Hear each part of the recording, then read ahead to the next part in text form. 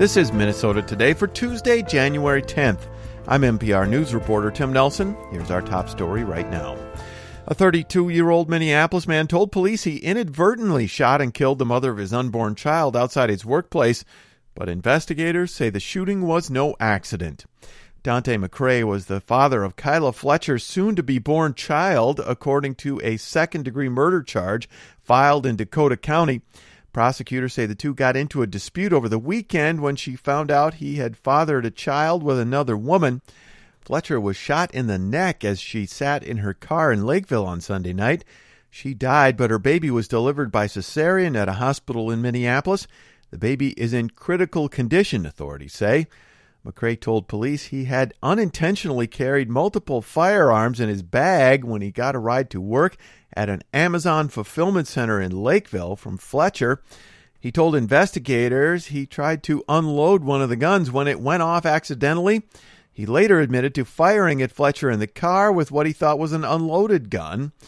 McCray could face more charges if his infant son dies.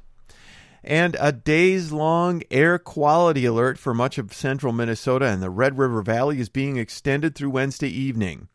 Unlike recent summer pollution events when wildfire smoke was blown into the state, this alert was sparked by locally produced pollution and particulates.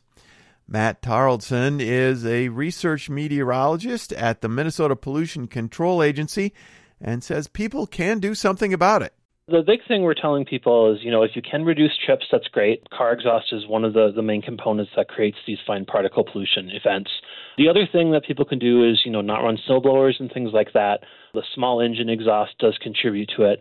So those are really the big things. And then if you can avoid outdoor fires, that's another really big one. The alerts say air quality may be unhealthy for sensitive people across about a third of the state and unhealthy for everyone in the core of the Twin Cities and around Moorhead. The MPCA says it's the worst winter air quality incident since 2005. And Minnesota Congressman Tom Emmer is defending the drawn-out process that finally ended last week with the election of Kevin McCarthy as House Speaker. Mark Zadeklik reports. At a Republican leadership news conference in Washington, Emmer, who is the House Majority Whip, said the process of electing a speaker was more about team building than infighting. What you saw was democracy at work. What you saw were people representing their districts coming to Washington, D.C., sitting down with each other in spite of differences, in spite of different perspectives, and being able to ultimately hammer out an agreement where they can work together. Many Democrats, including Minnesota Senators Amy Klobuchar and Tina Smith, have been sharply critical of the time it took Republicans to decide on a leader. Smith called it an embarrassment. Klobuchar said the battle delayed the work of the House. That's NPR reporter Mark Zadeklik. And here's what else we're watching. A judge today sentenced a Red Lake man to 37 years in federal prison for killing a tribal police officer.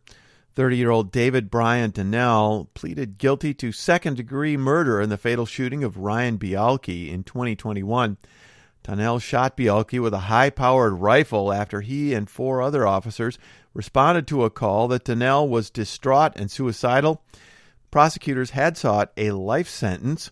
They dropped other charges, including first-degree murder, in exchange for Donnell's guilty plea. And local and national media are reporting that star shortstop Carlos Correa may be back at Target Field this spring after all, despite 2 blockbuster deals reached previously with other teams. Correa signed one of the richest contracts ever in baseball with the San Francisco Giants, only to have the deal fail because of health concerns. A big deal with the Mets collapsed similarly. The Minnesota Twins have now reportedly re-signed Correa to a 6-year, $200 million contract, again, pending a physical. In other sports, the Wild face off against the Rangers in New York tonight, and the Wolves play in Detroit tomorrow. And here's a look at the weather. Yeah, ick. Tonight, more clouds, fog, and smog. A chance of light freezing rain, slight chance of light freezing drizzle and snow. Those will be in the upper teens in northern Minnesota to the mid-20s in the south. Tomorrow, fog and smog. Slight chance of light freezing drizzle in the morning. Slight chance of light freezing rain and snow in the north. Highs will be in the mid-20s to the lower 30s. That's it for Minnesota Today. Thanks for listening. I'm Tim Nelson. Kathy Wurzer will be back in the morning with an update. Until then, stay healthy and stay safe.